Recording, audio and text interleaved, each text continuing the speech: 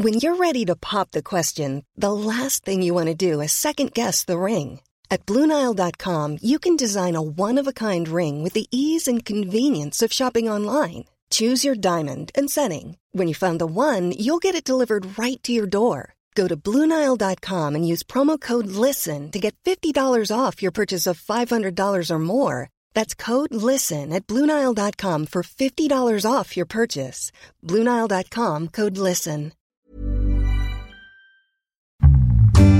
Shares for beginners.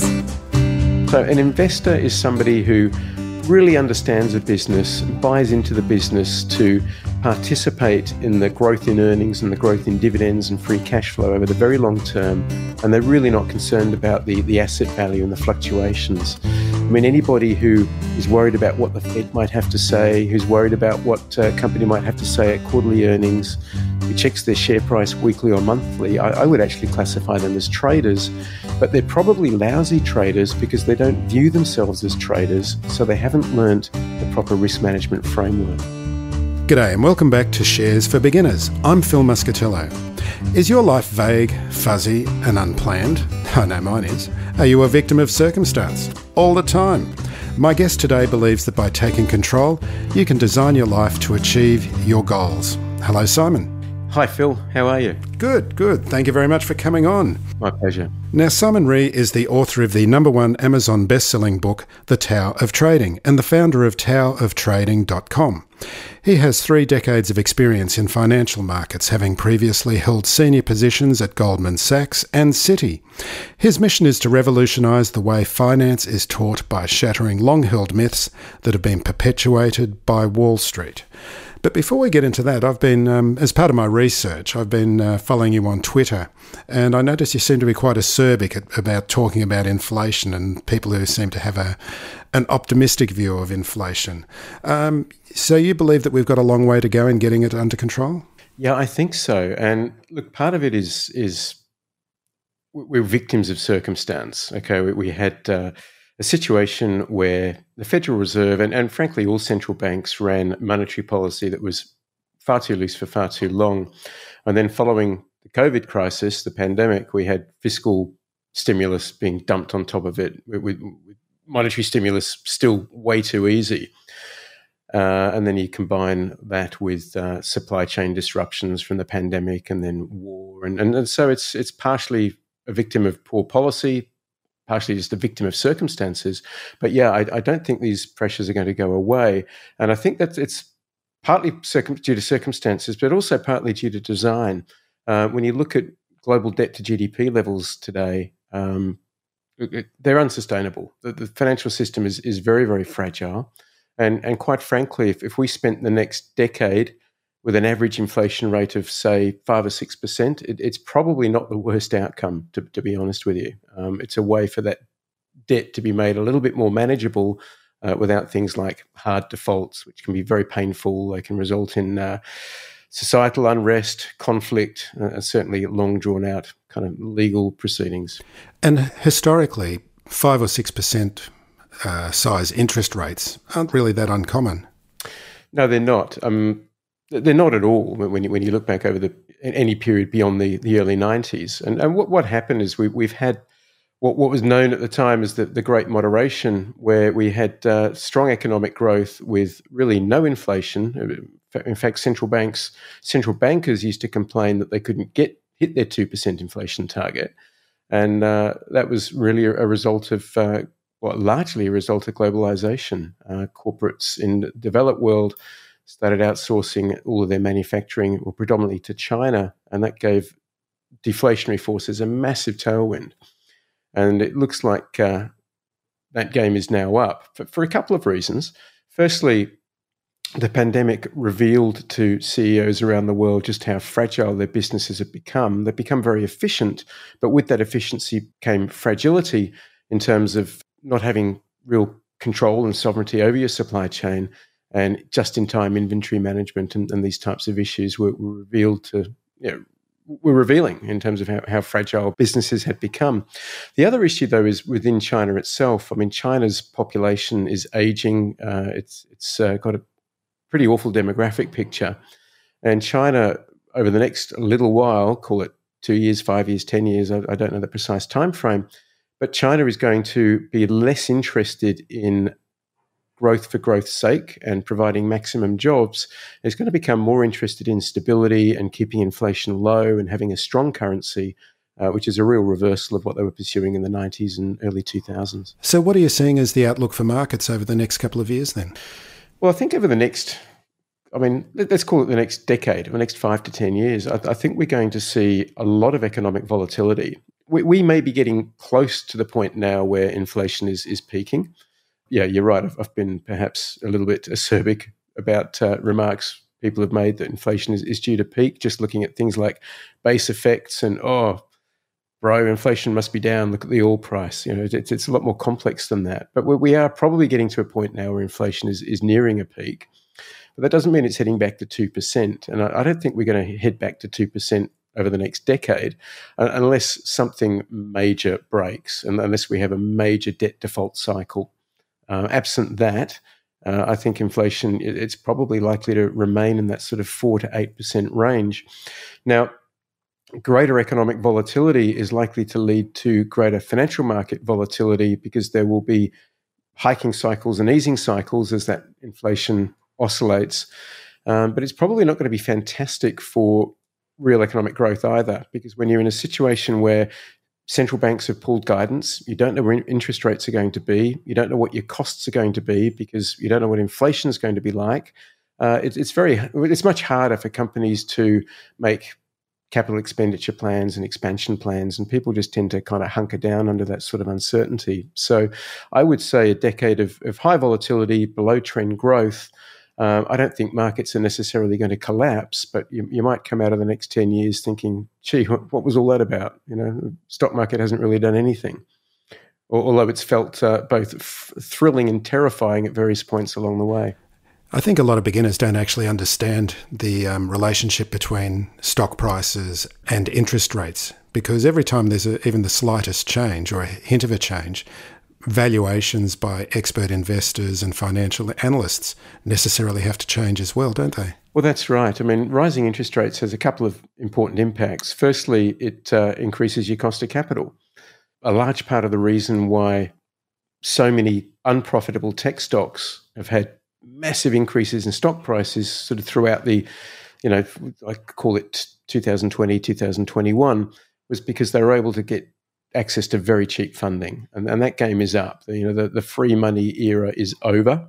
And I don't think it's coming back in the foreseeable future. So that hurts cost of funding. The other thing is, of course, when you're trying to value a company, a typical way of doing that is through discounted cash flow, where you forecast cash flows out into the future and then you apply a discount rate to those cash flows. And the higher the interest rates are, the higher the discount rate applied to them, which means the lower the valuation. So you've practiced martial arts. How has martial arts affected the way you think about investing and markets? I think it's probably less of a thought process thing and more of an emotional response thing. Martial arts, I think they teach you to be humble, because it doesn't matter how good you are. There's always someone better than you. There's always someone who can kick your ass. And it's the same in the stock market. As soon as you start thinking you've got it sussed, it's going to kick you in the butt. I think it also helps you respond less emotionally.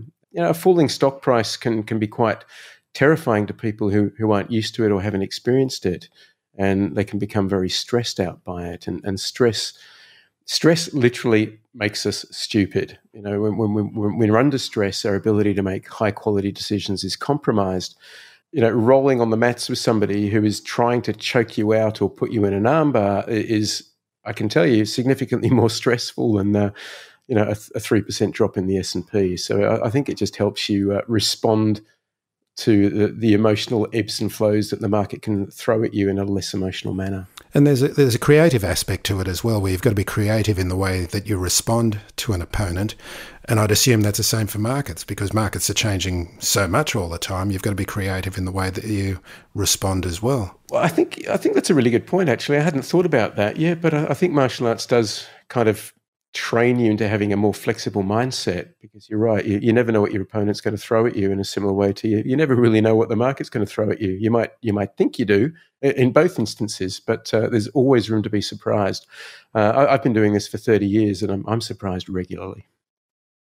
Well, I won't take any claim for that, what I was just talking about with creativity. Oh, I heard it on Joe Rogan the other day when he was talking about mixed martial arts. Oh, very good. So many of the guests I have on this podcast believe in value investing and that the only surefire way to wealth is long-term compounding, passive investing. So is trading something that anyone can do and not lose the shirt off their back? Yeah, trading is something that anyone can do, and I've seen this firsthand through members that I've had go through my programs. I mean, my oldest member was an 80-year-old lady in Queensland, and when she started with me, she didn't even know how to open a second browser tab on her web browser. And within 3 months, she was making profitable trades and just booking incremental gains as I teach.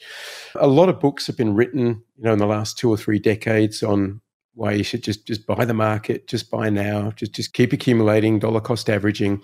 And that works great in an environment where interest rates are low, economic volatility is low, and markets stonks only go up. I think what people lose sight of is how things looked kind of before the 90s, because I think a lot of the people who are active in markets now, who were active in markets before that are probably retired or their voice is less prominent. But history is a powerful teacher, and lost decades are far more common than the just by now advocates would have you believe. So there is a time to just keep adding.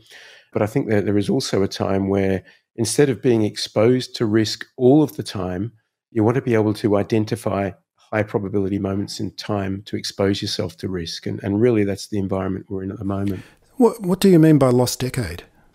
Well, if you look at 2000 to 2013, S&P went absolutely nowhere. It had a couple of big rises, a couple of big falls, but over that 13-year period, it went literally nowhere.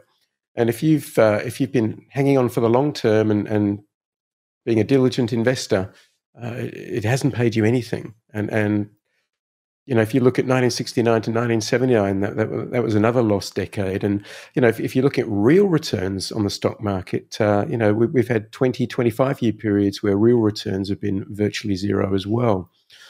So this kind of idea of just shut your eyes and buy and hold on and don't worry about the volatility, look, it can work in certain market environments, but it breeds, I think, a terrible risk discipline and approach to risk management. And I think people's approach to risk management is what's going to separate the winners from the losers now more so than any other time in the last 30 years. And you don't have a long-term portfolio yourself, do you? No, I don't. I used to, but I don't see the point now.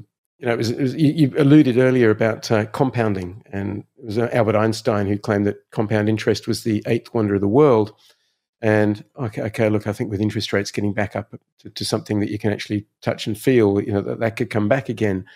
But ultimately, the more often, the more frequently you can compound, the more magical it is.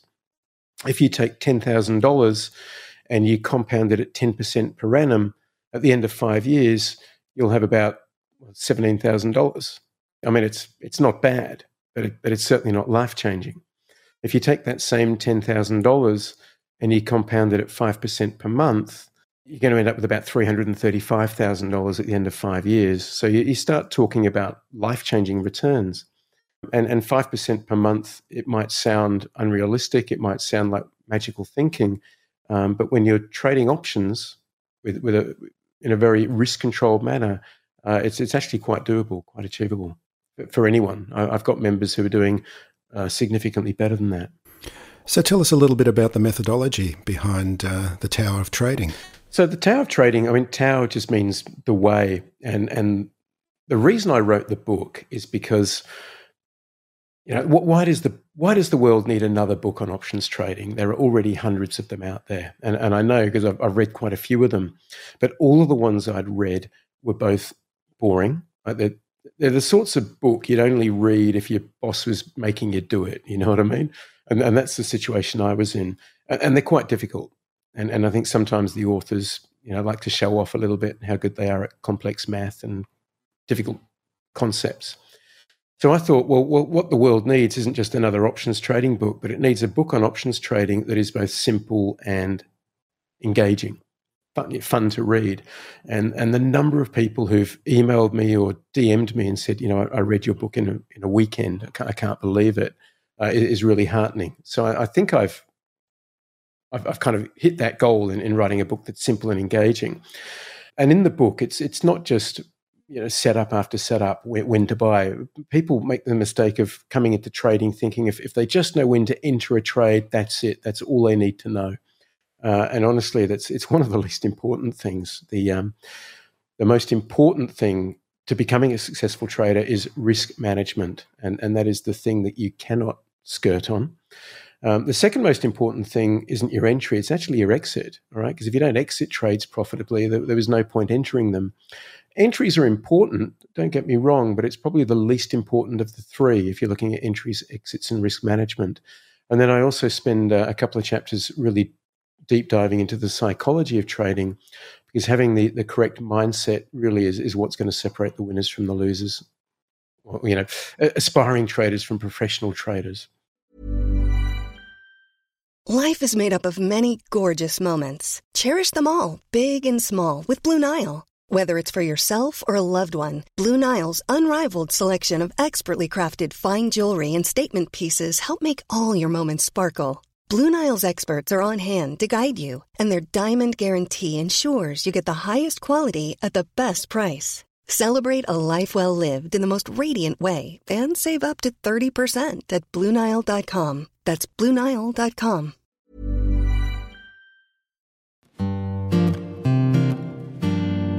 And how many people have become professional traders based on your teaching?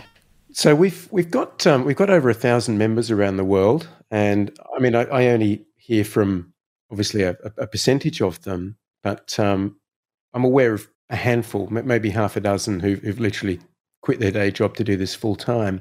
But I think that's not the ambition of most people who want to learn trading. That the ambition is to not necessarily quit their day job or quit their business, but to just provide an additional revenue stream or provide a way of growing their capital more quickly.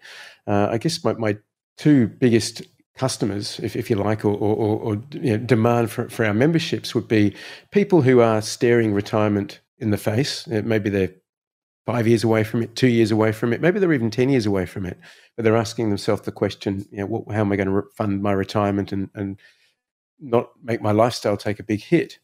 And the other one is, I guess, more sort of millennials who've been priced out of the property market. They can't buy their first home. They've been kind of burnt in the stock market. They've been burnt in crypto, and they're just really wondering how to get ahead financially. And I think trading is a really good tool for both of those groups. And we've got people, we've got engineers, we've got financial professionals, we've got school teachers, we've got yoga teachers. It really is people from all over the world and all walks of life. Is there an aspect of technical analysis to your methods? Yeah, look, my trading is purely technical, really. Mm-hmm. So that's looking at those coloured charts, Looking at charts, yeah. Looking at price action. Technical analysis can, at the very least, it can save you from nasty accidents. If you're aware that a stock is breaking below the 200-day moving average, that's often a really big warning sign. And if professional traders like Paul Tudor Jones are aware of and studying things like the 200-day moving average, all of us should be. Anybody who's ever looked at a chart and used that to determine a stop loss point is using technical analysis. The technical analysis we use is a little more sophisticated than that, but we just use common indicators that are available in any charting platform. We just combine them in what is a slightly uncommon way. Mm. So this podcast is for beginners. Can you just give us a quick overview about what options actually are? Yeah, sure. So there are only two kinds of options. There are call options and there are put options. You buy a call option on a stock when you think the stock price is going to go up. Just remember, call up, as in call up a friend. You buy a put option when you think the stock price is going to go down. Put down, like put down your bags. And buying a call option, it's a little bit like renting a stock because you get most of the benefits of ownership of the stock. You don't get dividends, but you get most of the other benefits of owning a stock, albeit just for a finite period of time. So instead of paying $10,000 or $9,000 on 100 Google shares, you might spend $300 or $400 on a Google option. But the money that you make on that option, if the stock rallies 10%, could end up being similar to what you might have made on the stock. But on the downside, if the stock falls 10%, if you spend $9,000 on Google stock and it falls 10%, you're down $900. If you've only spent $400 on the option, you're only down $400. So there's kind of inbuilt risk protection in trading options. But I teach people to be far more proactive on their risk management than that. You want to cut your position long before that happens and really at the first signs of trouble. The disadvantage with options is that they are a wasting asset. All right, they have got a finite life. You can buy Google stock and hold it for the next 10 years, hopefully. We don't think Google's going to go out of business. Whereas a Google option that expires on the 16th of December, it ceases to exist on that date. All right, so the time value of money is always working against you. And that's why we use technical analysis to pinpoint and identify high probability moments in time to get exposure to risk. Like I said, rather than just sitting on an ETF or a portfolio and being exposed to risk all of the time, riding the ups and the downs and basically crossing your fingers and hoping that markets will always recover. And what size stake do you need to get started in doing this kind of trading? Look, I recommend people start with $5,000 because it's enough for you to put a few positions on, get a little bit of diversity, weather some volatility, some ups and downs. You're going to have losing trades. Losing trades are just a cost of doing business. I have had members start with much less than that, but I generally don't recommend it. I think $5,000 is a good sort of starting balance. And you don't sell options? Because I know that you can sell options as well, but it's basically only buying calls and buying puts. That's it. I do sell options, but only as part of a spread, which is a slightly more complex transaction because it involves two legs. You're buying a call and simultaneously selling a call option, or buying a put and selling a put. So it's a little bit more complex, but not much. And yeah, we do cover that in our training. And that provides a level of protection, I'd presume? It does. It greatly mitigates the risk of what we call premium decay, which is this wasting nature of options. And in fact, you can even do a trade that's called a credit spread, where that premium decay works in your favor. So you sell something today for $1.50, and then hopefully in 2 weeks later it's worth nothing, and you get to profit the money that you sold up front. You talk about the myths of Wall Street. What are the 5 big myths of Wall Street?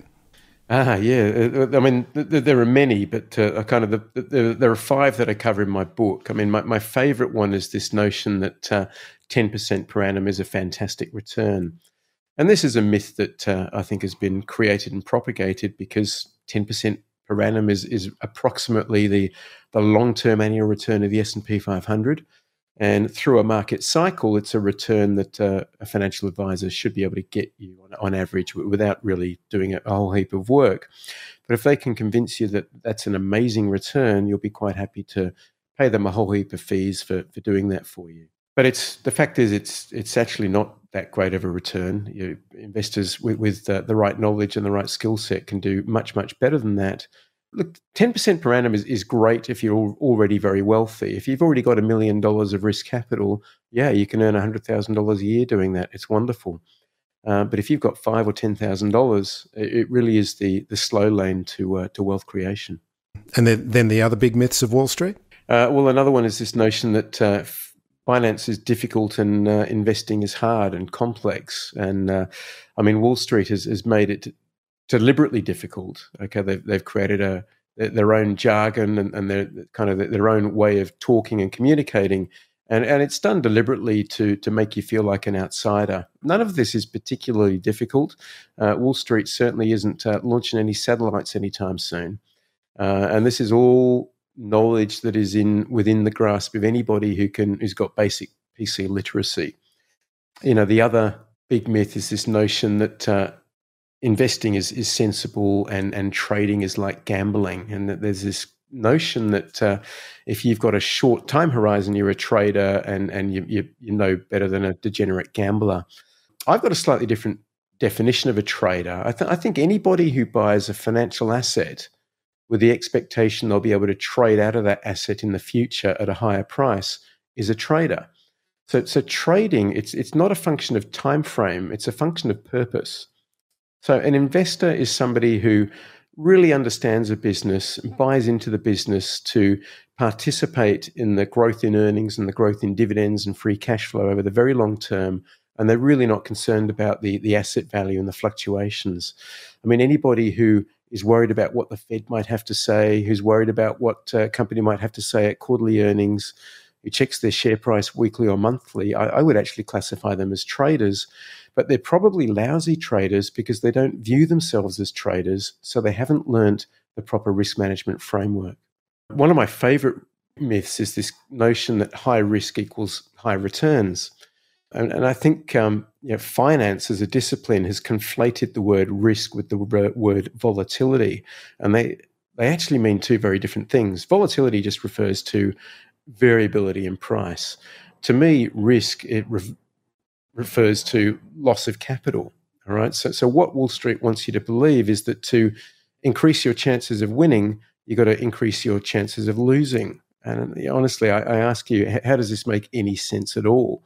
So what I urge people to do is if they want to increase their chances of winning, they've got to reduce their chances of losing as much as possible. And that all comes with strong risk management. And then there's this notion that buy and hold is the only sensible investment strategy. You can't time the market. You can't beat the market. All of these types of associated myths. Saying that you can't time the market, it's a little bit like saying you can't fly an aeroplane. I mean, yeah, absolutely you can't if you haven't acquired the skill set. But if you acquire the skill set with practice, what once seemed impossible almost starts to feel like second nature. And saying that you can't time the market really just says that either you've never tried or you've tried and failed and you're just parroting conventional dogma. So are there any other takeaways from your book that you'd like to share with listeners? Look, in terms of the book, so the book goes into obviously the 5 myths and why I think now is a really good time for people to take control of their own finances. And then in the last chapter, I talk about how to make it happen and how to compound your gains regularly while managing your risk. And I think the point that I just want to hammer home more than any other point is this concept of risk management.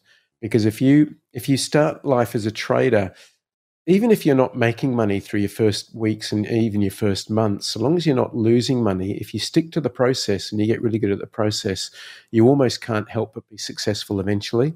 It's people who throw their risk management practices out of the window and blow up their accounts. They're the ones you hear about, and it's nearly always a failure in the trader rather than a failure in the system.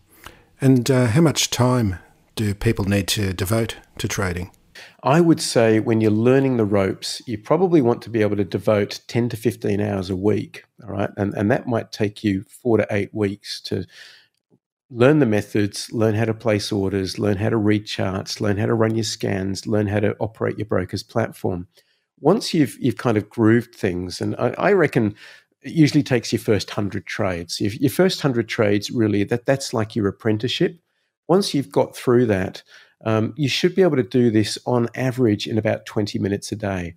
So all of the trading, or not all, but 95% of the trading I do is based off of daily charts. So I do all of my analysis when the markets are closed.